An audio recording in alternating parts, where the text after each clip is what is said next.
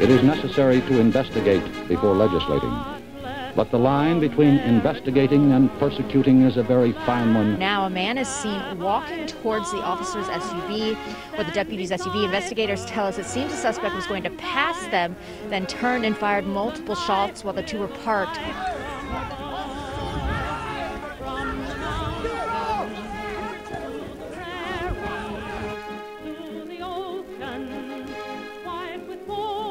Multiple locations that have been burning in Kenosha, Wisconsin. Madam Speaker, my colleagues, my fellow Americans, I rise to support the impeachment of President Donald J. Trump.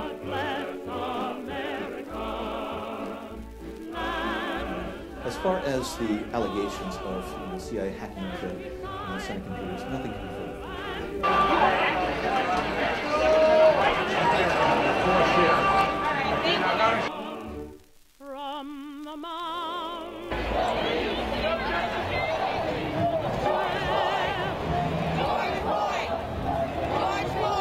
Pain could be volatile, and I'm about to talk to him about allegations that he was involved with prostitutes in Moscow and that the Russians taped it and have leverage over him.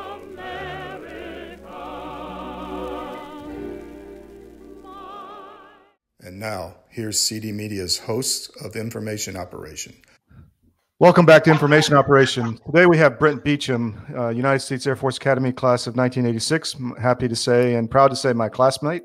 He's a F-15 driver, flew in the first Gulf War, and many other adventures after that, which we can go into at another time. Welcome, Brent. Thanks for coming back. Yeah, I appreciate you having me on. So Brent is also a founding member, as I am, of the STARS group, which is our group of service academy graduates, and we have close to 20 retired flag officers in this group now. It's grown to approximately 1,500 veterans across the United States in the last couple of weeks since Colonel Lohmeyer's video came out and the whole issue with his book went viral. So I thought, well, there's a big announcement today at the Academy. And Brent, I didn't read the press release real close. Can you want to go over that real quick of what happened?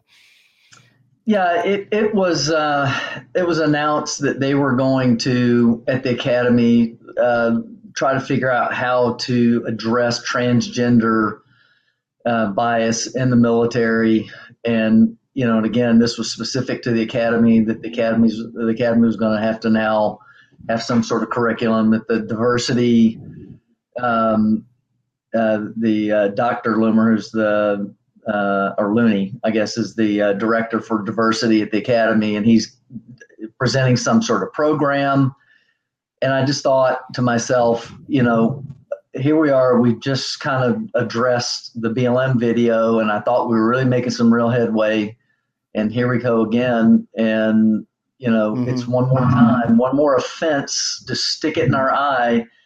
Instead of building warriors, we're building social justice warriors. And this is it's divided. It's division. I mean, we've spoken about this before in our time in the military, and we've got a little feedback here. But we didn't care what color your skin was. We just cared if you had our back. And now we see all these different strains of ways to identify us and separate us, identity politics, et cetera.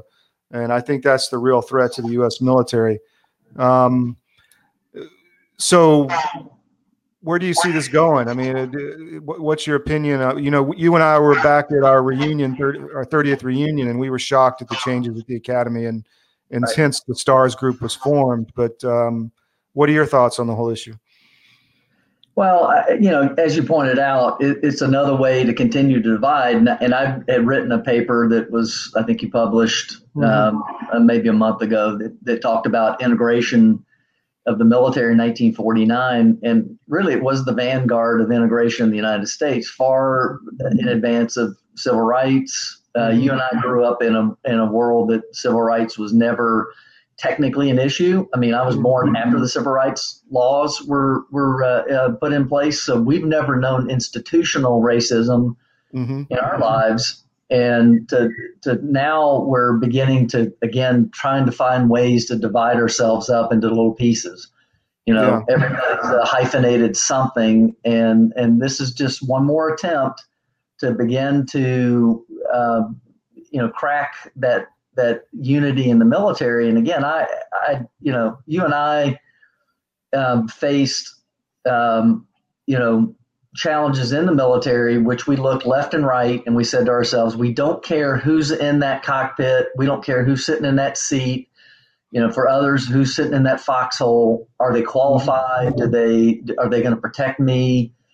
And this is one more attempt again to interject something into the military that just doesn't have any place. And I don't understand. It's apparently it was like one of the top Biden objectives when he came in, day one, executive order number whatever, that he said we're going to have transgenders in the military, and not only that, we're going to pay for it.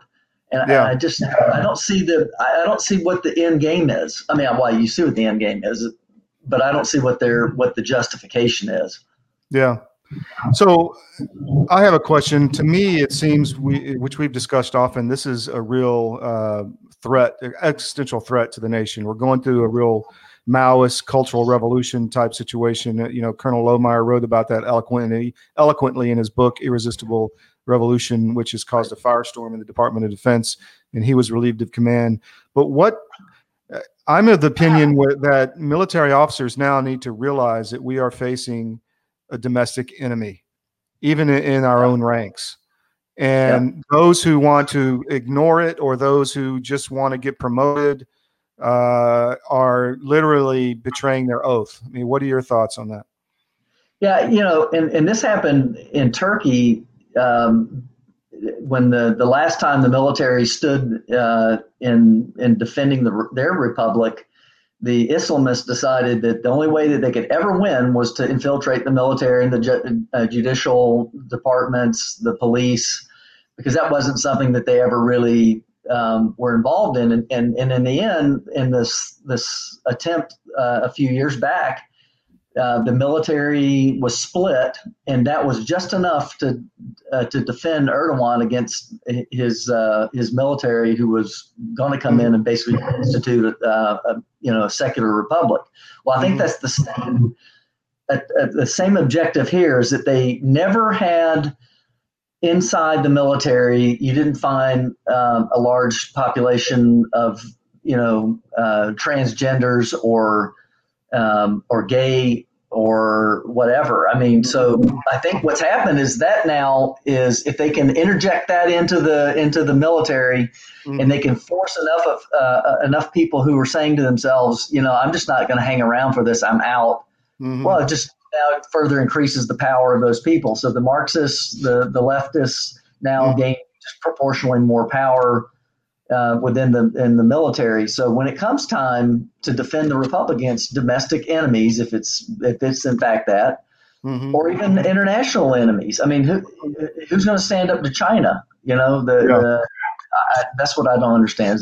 It's not the objective of the military to get involved in social, engineering. It's crazy. Yeah. So cultural Marxism. I mean, Marxism itself is the practice of dividing and creating envy. The Bolsheviks were the classic. They created envy from the serfs against the aristocrats, and maybe there was some justification for that, but it ended up destroying the Russian Republic for 100 years. Right. They still haven't dug their way out of that, because it just leads to massive corruption and violence and, frankly, evil and control by a certain elite. I mean, communism is nothing but control by an elite and a way to control the masses. And so cultural Marxism is using cultural issues like LGBT to do that division.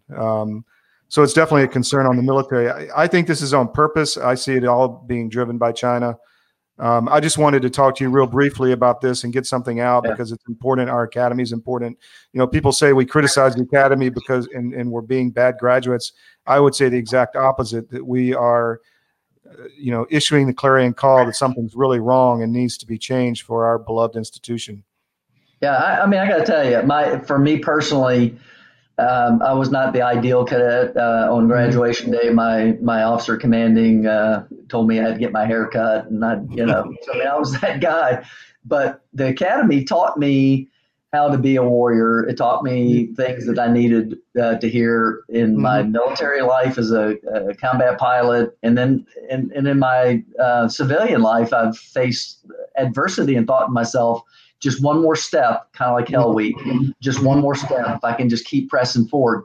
If the academies are not there to create warriors and to create a system in which people internalize that love for their country and self-confidence in themselves and the ability to overcome obstacles, we're doing a massive disservice to our nation. And and we're getting to the point now, 5 years on from the time that you stood up and said, General, with all due respect, what do feelings have to do with, being a warrior? And 5 years later, nothing has gotten better. In fact, it's gotten worse.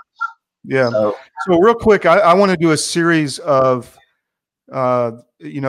people may not know, but at the service academies, there used to be a system called the fourth class system where the freshmen went through a really tough year. It wasn't hazing, but it was a lot of pressure to attention to detail, memorization, physical, mental pressure. And that is what you're talking about.